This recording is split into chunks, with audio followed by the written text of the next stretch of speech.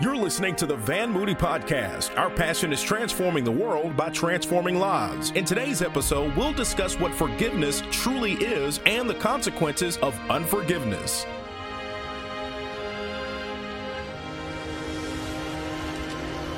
And today, we're going to talk about the F word. And I want you to look at Psalms 86 and verses 4 and 5. And by F word, amen. Some of you are like, what is Pastor talking about? Amen. It's right here. It says, give me happiness, O Lord. Look at what the psalmist says. For I give myself to you. O Lord, you are so good. Yes, he is. But notice what else he says. You are so ready to what? That's the F word, to forgive. So full of unfailing love for all who ask for help. This series called Life, the small group that we're launching in conjunction with this series, really revolves around one main scripture, and that's Galatians 5:1, that says that it is for freedom that Christ has set us free. And one of the things that I stressed on last Sunday, and I vehemently believe, is that unfortunately, we often only focus on one dynamic or one aspect of the ministry of Jesus Christ, and that's salvation. We want people to be saved. And yes, he did come to offer the world salvation. But Jesus came to do so much more than that. This is why, if you're new to our ministry, it's important that you understand that everything that we do because we want to cooperate with the four things that God wants to do in your life. There are four things, real things that God wants to do in your life, and everything that we do in the worship center is based around those four things. The first thing is that God wants you to know him and to know God, and that's salvation. So we're going to always extend the opportunity for you to accept Jesus as your Lord and personal Savior and ask God into your heart. But after you get to know God, which is salvation, the next thing is that God wants you to find freedom, and that's deliverance. Then after you find freedom, you are free to do the third thing, which is to discover your purpose. There may be accidental parents, but there's no such thing as accidental children. You are all born for a reason. God brought you into this world for a specific purpose. And so we want you to discover your purpose. And then the fourth thing is that now that you know your purpose, God wants you to get on a team. That's why we call it the dream team. And to do the thing that you've been called and created to do, but do it in a way so that it makes a difference in the lives of other people. Those are the four things that we're all about here at our church. Why? Because those are the four things that God wants to do in your heart. But the second one, finding freedom, is one of the ones that we often overlook. A lot of times we spend so much time on just the first one, which is salvation. I often say that people come through the front door and they stay there. We never get to this place of finding freedom. And that's what this series is all about. That's what life as a small group is all about. And I think that is what is the most necessary. See, you can't experience the joy and the power and the love of God, and you can't even begin to live that life that Jesus talked about in John 10:10, life more abundantly, if you are still in bondage. That kind of life only comes by way of freedom. And when we really start digging into what it takes to really live free and experience that life, I've got to deal with the F word, because one of the biggest reasons why people live in bondage and fail to live in the freedom that Christ came to give us is because of unforgiveness. But when we learn to forgive like Jesus does, our life and the life of everybody connected to us will begin to soar at amazing new heights. And so we're going to talk about the F word today. And this may not be one of those messages where we shout, but I really have an overwhelming sense that God is getting ready to set some people free. Let me tell you, you know what we normally do when we've been hurt and when we've been disappointed or when we've been let down, and then because the hurt is so significant, as a result, we decide to live with unforgiveness. It's really like an arrow has been dipped in poison and then it's hit us. Because the hurt and the disappointment only lasts for a moment, but then when you make a decision to live with unforgiveness, to not forgive others, what happens is that unforgiveness lingers long after the event has taken place, and it's that poison that sips into our veins. It affects our thoughts. It clouds our vision.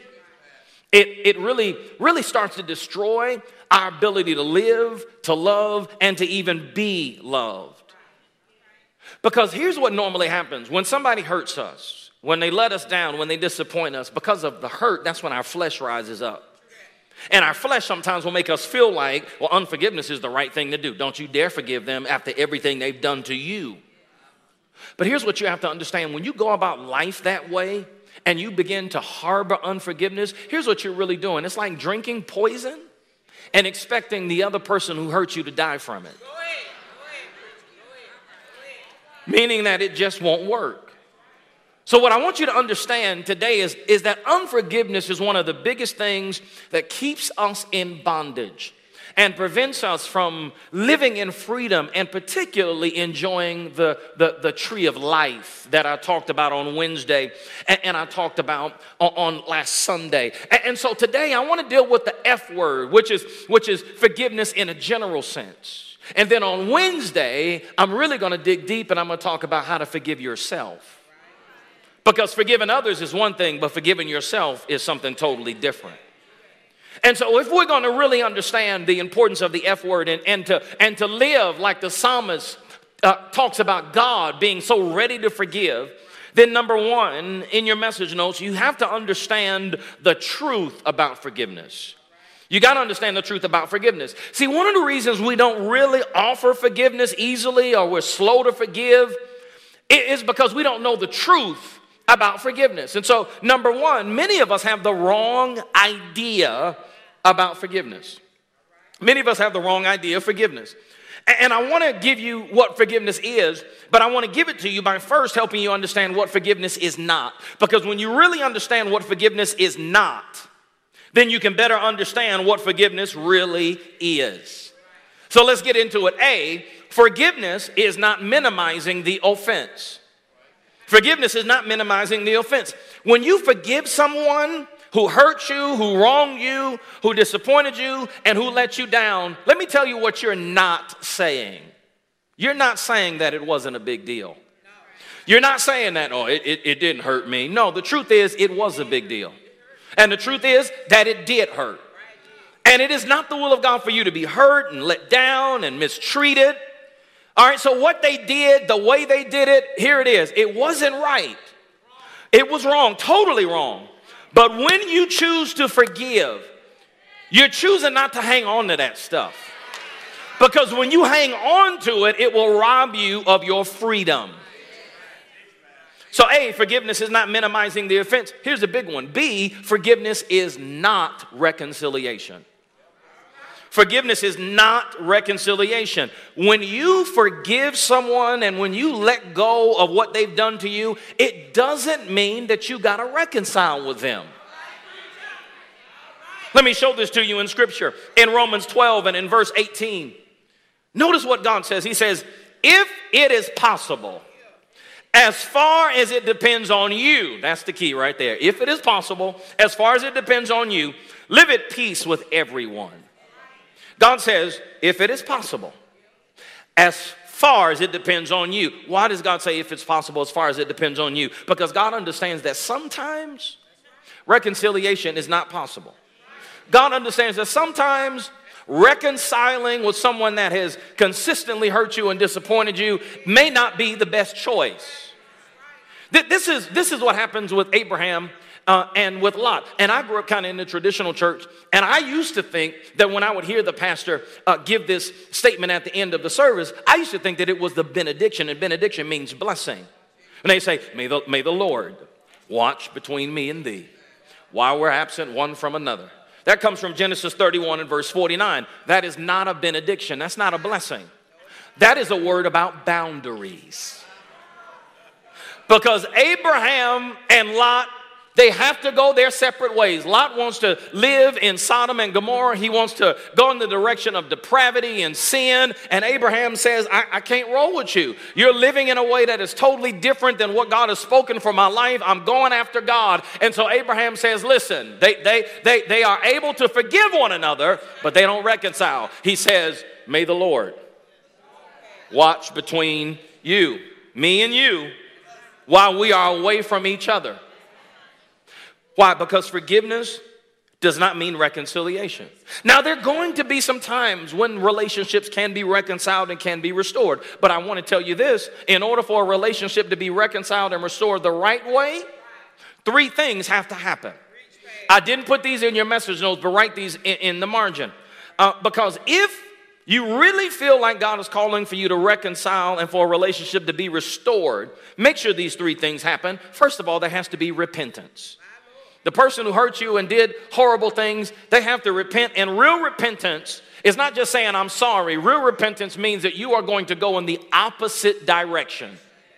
There has to be repentance, but then there also has to be restitution, meaning that they have to do what needs to be done to make things right. And then after restitution, there has to be a rebuilding of trust.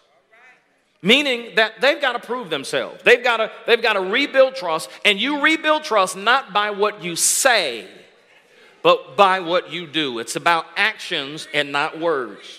But let me tell you something. Even if those 3 things don't happen, you can still forgive, because forgiveness is not reconciliation.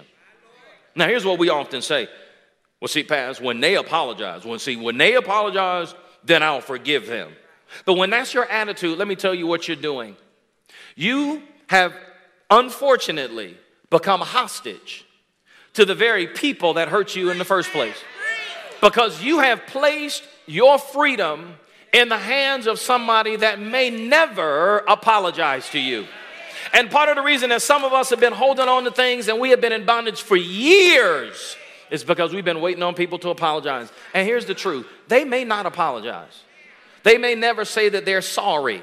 But even if they don't apologize, you can still be free. See, reconciliation takes 2 people. But forgiveness is a 1-player game. That's so good.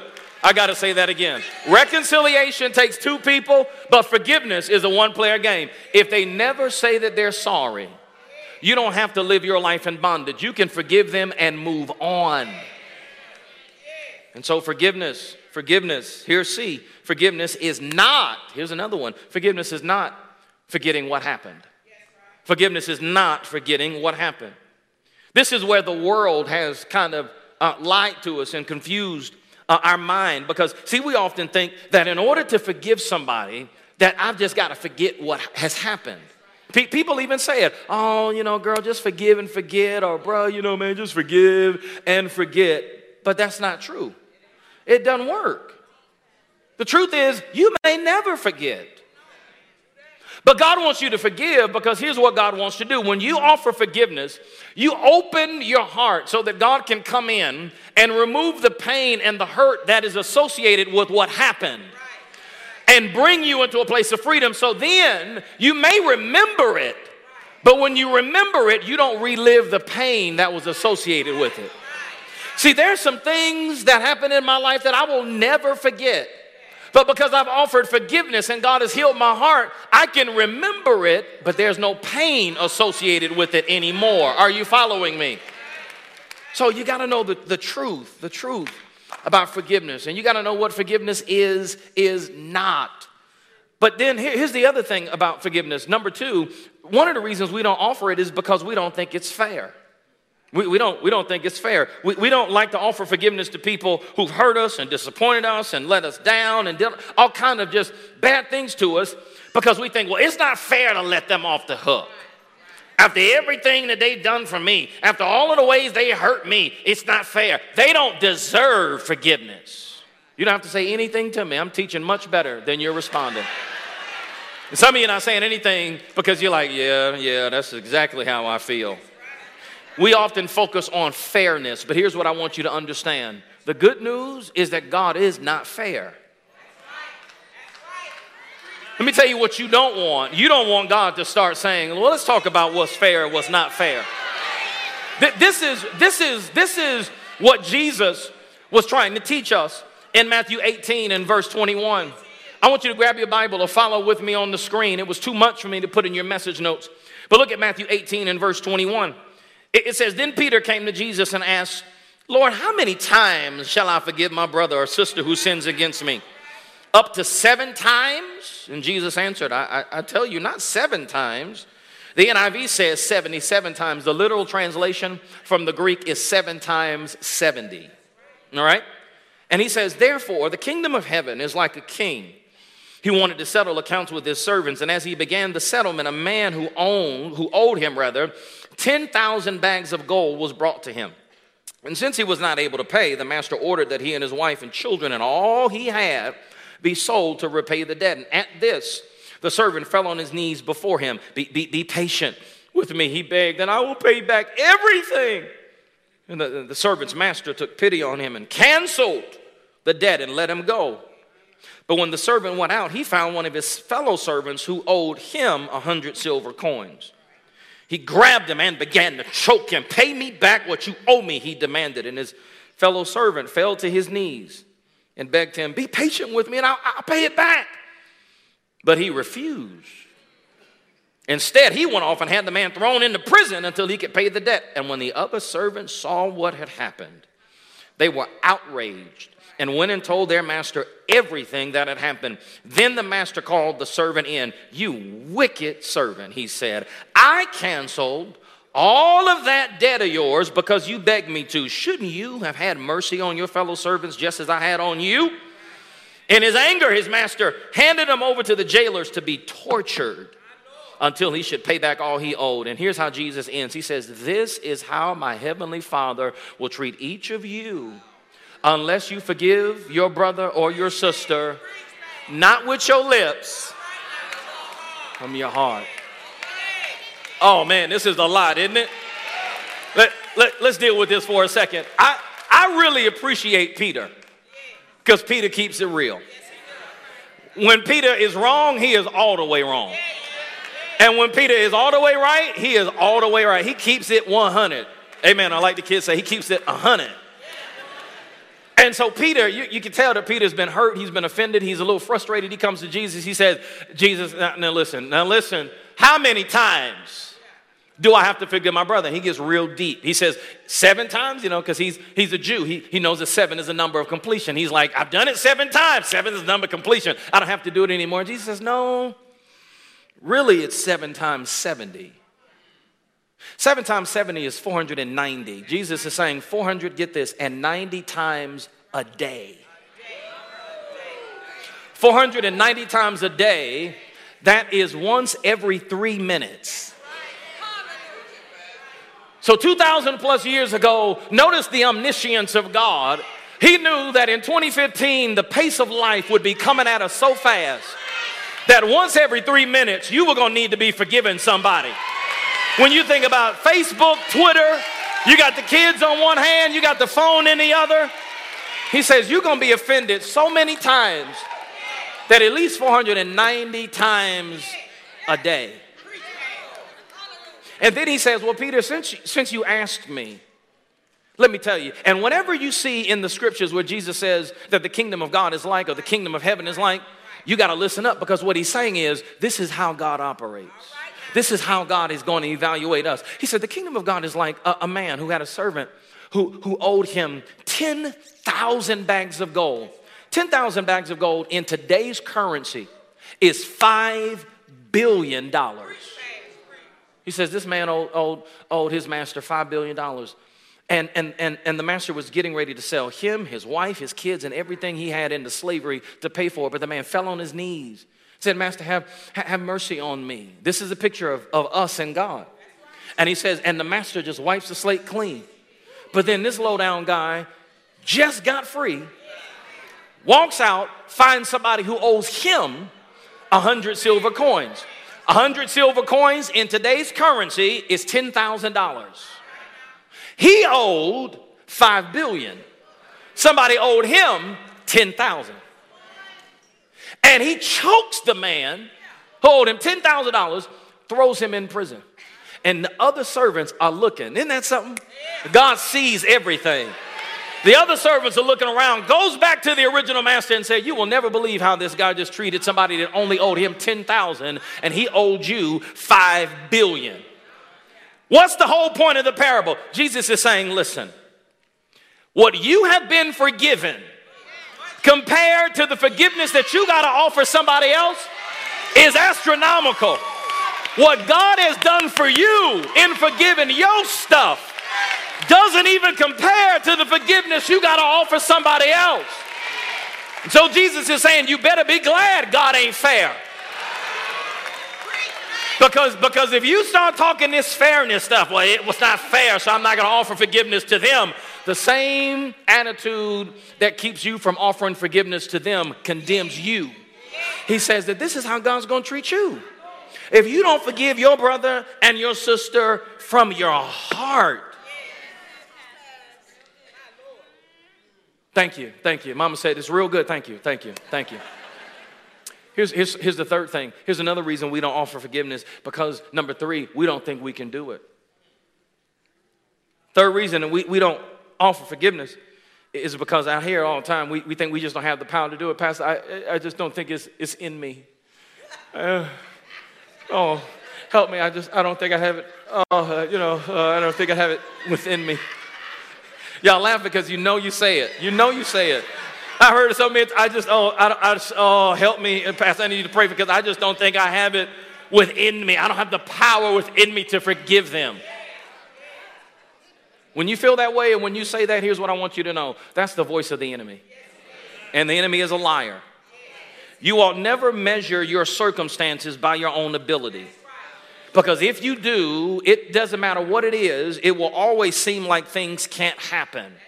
But when you feel like I just don't have the power within me to do it, that's really a good thing. Because God wants you, your flesh, you to get out of the way so that God can have his way. This is what happened with the Apostle Paul in 2 Corinthians 12 and verse 9. He said, God, take this thorn from me. And God says, no. He says, I'm not going to do it. Paul said, why? He says, because my grace is sufficient for you. Why? Because my power is made perfect in your weakness. Paul says, I get it now. So therefore, I will boast all the more gladly about my weakness so that Christ's power may rest on me. God says, you shouldn't feel like you can do it. Why? Because forgiveness is a choice. It's not a feeling. And it doesn't matter how you feel. When you make the choice to forgive, your feelings will get in line. I'm teaching much better. I know I got a witness at Bessemer. Hallelujah.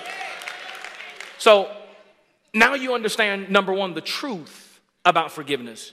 But number 2, this is the biggie. I got to teach you about the trap of being offended. I got to teach you the trap of being offended. Look at somebody near you. Say, it's a trap.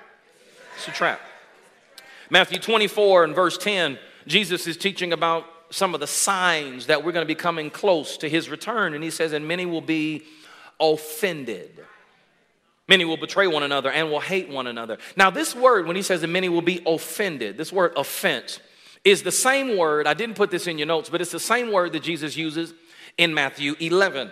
Because in Matthew 11, John the Baptist has been imprisoned. And in prison, John goes from faith to doubt.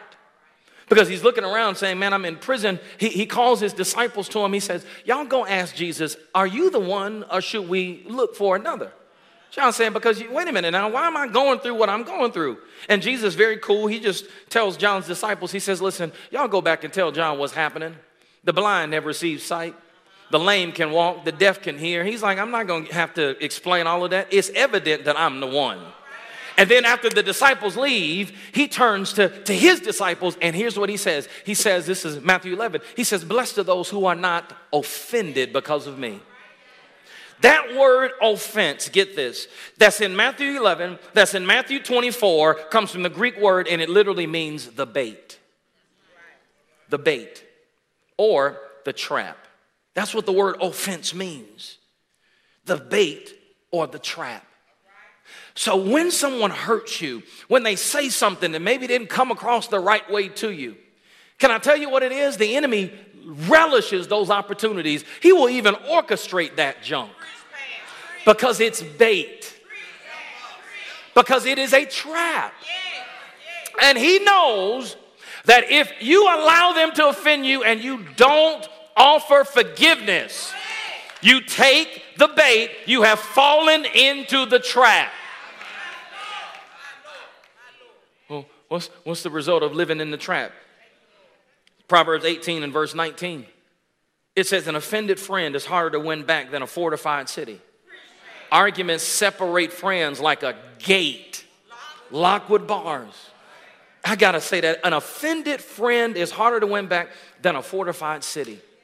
Arguments separate friends, separate coworkers, separate family members like a gate locked with bars. It's a trap. Because here's what the trap is. The enemy knows that if somebody offends you and you don't offer forgiveness, then what happens is the trap is that you put up bars and gates around your life. And you say, well, I'm never going to let anybody hurt me like that again. I'm never going to allow anybody to get close to me like that again. I never should have opened up and been vulnerable like that. I'll never do that again. And that's the trap. Because what Proverbs 18 and 19 is referring to is what happens when a city is under attack. Back in the day when a city was under attack, they'd have fortified walls. And the thing about it is, yes, they would keep the enemy out, but they would also keep good stuff out too. So when you live like that, and so many of us have been hurt so many times in our past, and because we haven't offered forgiveness, that's exactly the way we live our lives. We have these invisible walls, these invisible gates around our heart, around our mind, around our life. And yes, you will prevent some bad things from happening, but you'll also prevent good stuff from happening too. You're like, well, I don't ever want to be hurt like that again. And yes, you'll keep bad people out, but you will also keep good people out too. See, the problem with a city when they would go into that kind of stance to defend themselves, when they would raise the drawbridge and raise the strong towers and they wouldn't let the enemy in, the problem was they couldn't live like that for an extended period of time. Because while they would keep the enemy out, they would also keep food and water out. So the longer that a city operated like that, yes, they kept the enemy out, but everybody in the city would start dying of starvation. And that's what is happening to many of us. Yeah, we're still living, but our heart is shriveling up and dying.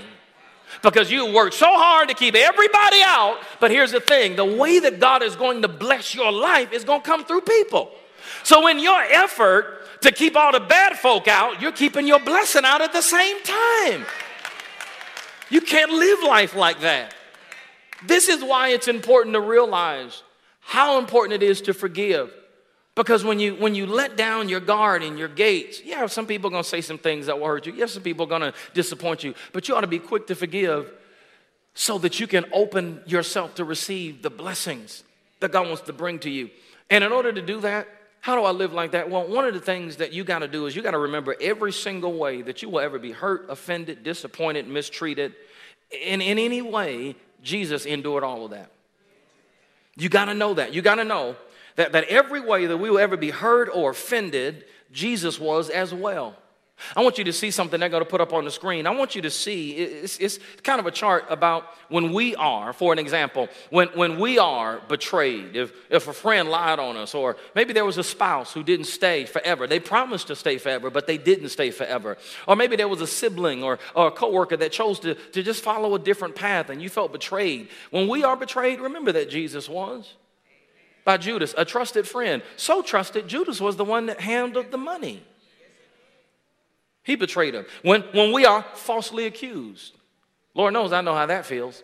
When we are falsely accused, maybe it's because we have been misunderstood. Maybe we've been the subject of gossip or slander. No matter what it was, when you've been falsely accused, remember that Jesus was too. He was falsely accused in several courts. Amen. When you are rejected, nobody likes to be rejected. Maybe it was a spouse, a friend. Maybe it was a trusted authority. Here's the big one. Maybe it was the church. Which is why I spend a lot of time focusing on us being a life-giving church. This is why I'm glad that the worship center is a church for all people, all races, all nations, all backgrounds. Because I know what it's like to be rejected by the church. But even when you've been rejected in any way, shape, or form, remember that Jesus was. Jesus was rejected. He suffered rejection by Peter, one of his closest friends. When you're abused, emotionally, physically, verbally, maybe even sexually, when you are abused or if you've been abused, remember that Jesus was. He was beaten, he was cursed, he was tortured. There is no torture known to man that's ever come close to the brutality of the cross. When you've been humiliated, there's embarrassing moments that just won't seem to go away. And, you feel like I've just been so humiliated, and shame and disgrace just floods your life. Please remember that Jesus was.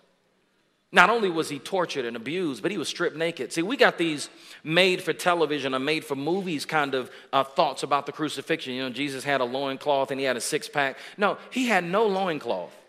I don't know if he had a six-pack or not, but he didn't have a loincloth. He was completely naked, beat and lifted up for everybody to see. That is the definition of humiliation. All of it happened right there in public. But it's helpful to remember that he went through it. Why? Because if he lives in you, if you've accepted him as your Savior, then truly greater is he that is within you than he that is within the world. And if he could take it and he lives in you, guess what? You can take it and still offer forgiveness. Jesus did not take the bait. I know he didn't take the bait, because even when he was rejected and abused and humiliated, hanging on the cross, he said, I'm not taking this bait. Satan was hoping he was going to take the bait. Even when they were spitting on him, one thief thought he deserved to be there. Another thief was like, Lord, please remember me. Regardless of all of that, he said, Father, forgive them, for they don't know what they're doing. In the midst of all of that, he didn't take the bait. He said, Father, forgive them. Father, forgive them. Lord, forgive them. He was in that moment showing us the hurt, the pain, and the disappointment will only go on as long as you are unwilling to forgive. But regardless of whether they ever say sorry, the moment that you release forgiveness is the moment that God will release healing, so that you can begin to experience freedom. So listen, as I close, the worship ministry and musicians get in position. The last thing I want to do is I want to give you the test of forgiveness, because I know how people are. I know how we are sometimes. We say, well, yeah, okay, I've forgiven them. When you're talking to somebody and it's clear that they don't want to have that conversation with you, and, they just try to cut it off. I've forgiven them, Pastor. I've forgiven them. Okay, let's really see. Because that's how some of you are receiving this word. You're like, oh, I really don't want to forgive them. But whatever, Pastor. Okay, praise God. All right, how much time does he have left? I've forgiven them. Some of you nudging like, yeah, that's not for me. I've already forgiven them. If you think that the word is not for you, chances are it's for you. Here's how you know whether or not you've really forgiven them. The word of God is real clear about how to do forgiveness. And let me tell you something. It's the complete opposite of what the world tells us to do. But I will tell you this. If you do it following the word of God, you can be free. And that's the life that Jesus really wants you to live. How do I do forgiveness? Number one, pray for those who've offended you. We often want to pray for everybody that we love. Jesus says, you got to pray for those who've offended you. This is Matthew 5 and verse 43. He says, you've heard that it was said, love your neighbor and hate your enemy. But I tell you, love your enemies, there it is, and pray for those who persecute you, that you may be children of your Father in heaven. He causes his sun to rise on the evil and the good, and sends rain on the righteous and the unrighteous. If you love those who love you, what reward will you get? Are not even the tax collectors doing that? If you greet only people, your own people, what are you doing more than others? Don't even the pagans do that? Jesus said, wait a minute, I thought you were supposed to be believers. I thought you were supposed to be Christians. If you only love folk who love you, you're no different than folk in the world. The real mark of you being touched by God and you open your heart to him, filled with the Holy Spirit, the real test is, can you pray for those who've offended you? Can you pray for those who've offended you, number one? Number two, can you bless those who've offended you? Romans 12 and verse 14 says, bless those who've offended you. Bless those who persecute you. Bless and do not curse. I love it because it says, let me make sure you understand what I mean by bless. Bless and do not curse. Bless means to speak well of. What is God saying? Don't put your mouth on people who've hurt you.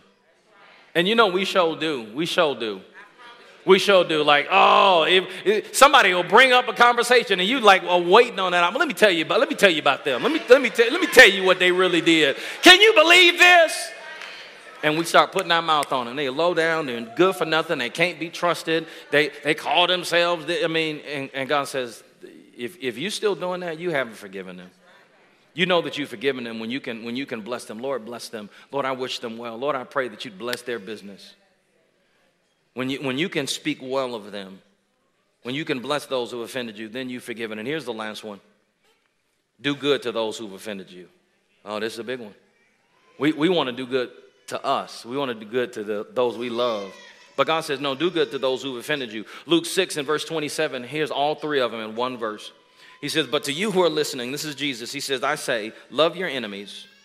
Do good to those who hate you. There it is. Do good to those who hate you. Do good to those who hate you. I don't know how many times people have said, Pastor, I need you to pray for my marriage because my spouse has gone crazy. What do? Do good to those who hate you. But you just don't know what they're doing, Pat. Do good to those who... But he said this, and so I got to say it back. Do good to those who hate you.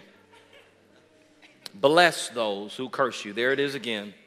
Pray for those who mistreat you. We hope you enjoyed this message from Pastor Van Moody. For more information about Van Moody Ministries, please visit vanmoody.org.